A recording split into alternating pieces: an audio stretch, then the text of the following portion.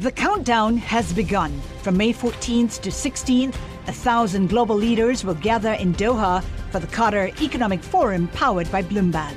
Join heads of state, influential ministers, and leading CEOs to make new connections, gain unique insights, and uncover valuable opportunities in one of the world's most rapidly rising regions. Request your invite for this exclusive event at QatarEconomicForum.com. Dozens of pending lawsuits around the country involve Donald Trump. There are cases involving alleged fraud by Trump University. There are suits by members of his Florida golf course demanding refunds. There is a fight with two celebrity chefs who pulled out of one of his hotel projects. And then there are the potential legal fights, possibly involving the multiple women who have accused him of sexual misconduct.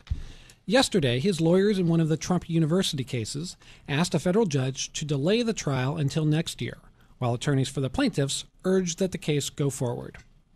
The last thing we need right now is to have a trial about events that occurred 6 years ago or 7 years ago, in which Mr. Trump, President-elect Trump, is a personal defendant. And here are the plaintiffs' lawyers.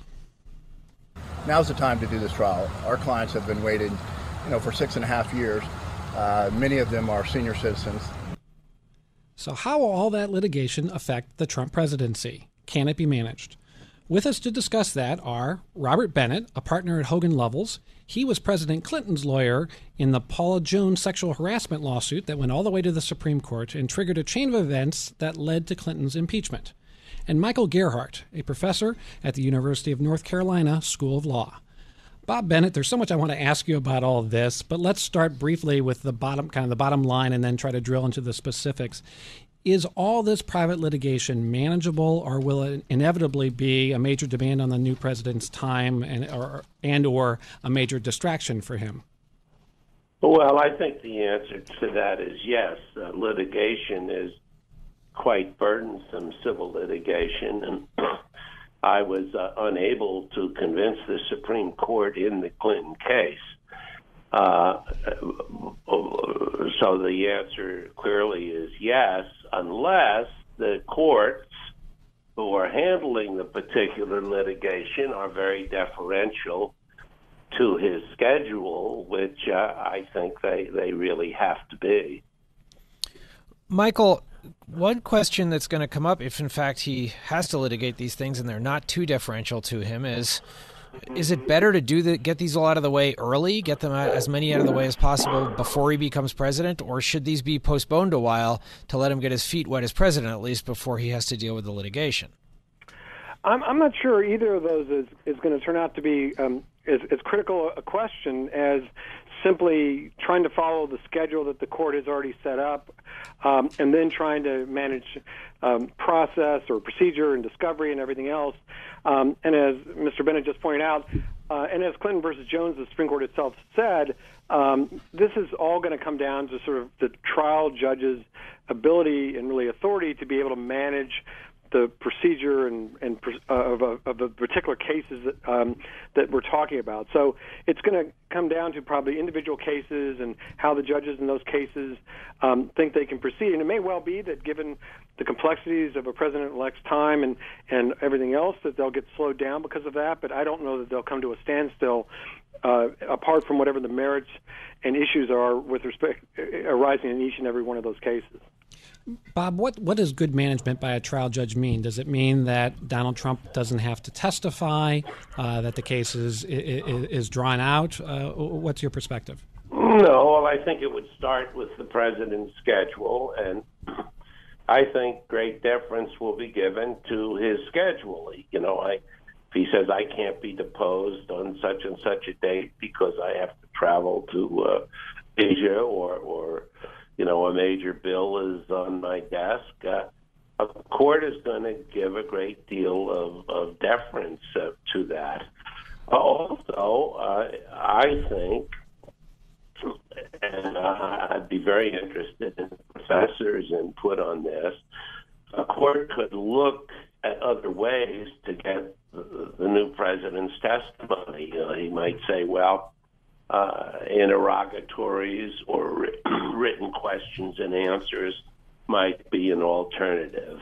I also understand, and I might be wrong on this because I haven't been following those cases, that he's already been deposed or questioned in at least one of them.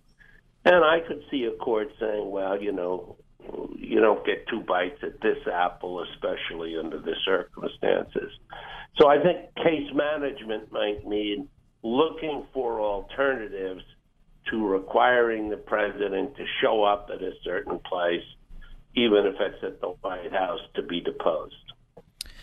Michael, one of the things that I find sort of odd about this is that these are all his private businesses, and he has now said that he wants to come up with some kind of blind trust for his businesses that his children would run, and putting aside whether that's a blind trust or not, how much can he actually be involved as president in these cases if they involve the finances of his private companies? Well, there are some overlapping issues here. I mean, he's going to need to put some arm's length distance between himself and his businesses, of however we define them, and that is the way that's what the law and the practice that's pertaining to sort of presidential conduct has been, and he'll have to hew according to that line. But the lawsuits may be a little different in that they are being run by and managed by these different judges and have been filed prior to his election and will presumably continue along as his presidency unfolds.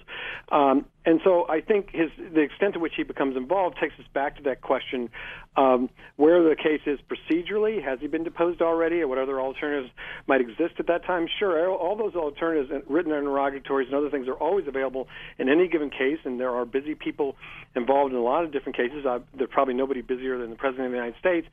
So as a result, I think a court's going to have to look at what why people are asking for his time, and even the extent to which perhaps people are beginning to use his new position as a way to try to harass him. If that arises, any good judge would stop it.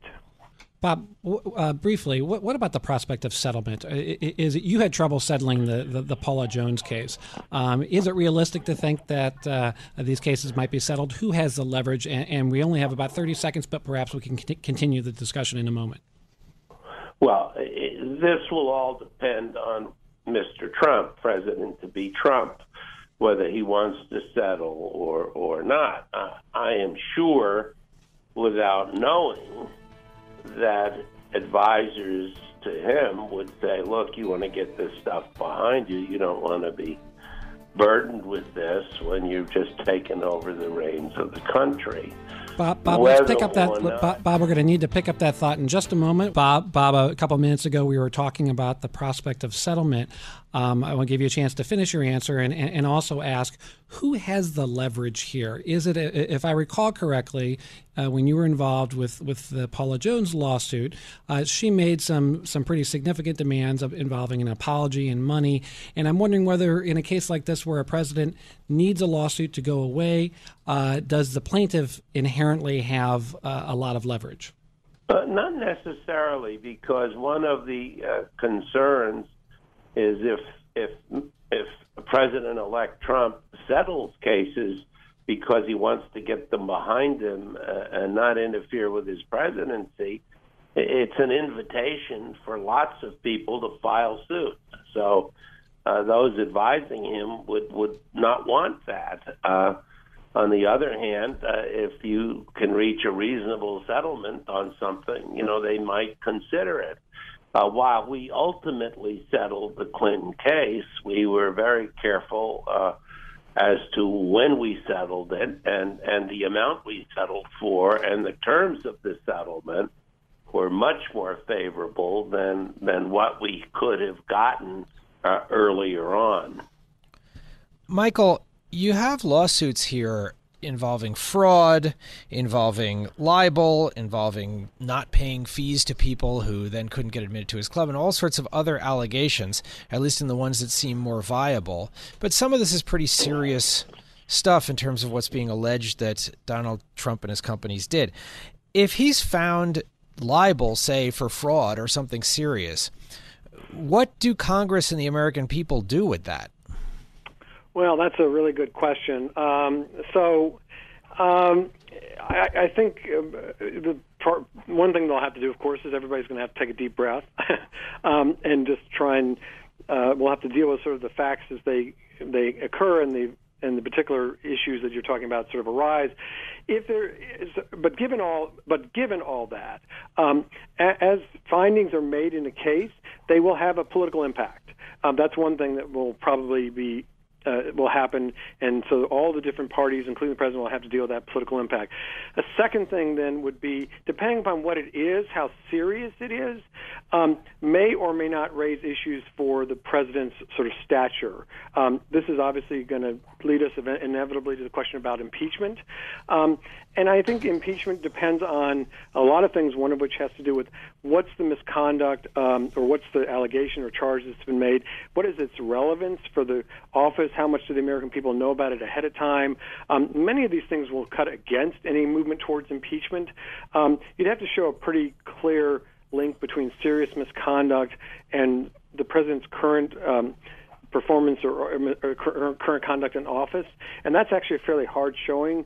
So I think it would be we're going to begin with the unlikelihood that this would actually necessarily result in any movement within Congress unless you could somehow show, and it's a hard showing, that there was some kind of misconduct on the part of the president that people didn't know about and now seems to really impact on his current duties. Bob, over the course of the campaign, Donald Trump threatened to sue a lot of people, including news organizations and women who accused him of sexual misconduct. Is it fair to imagine that his advisors are going to be encouraging him not to take those steps?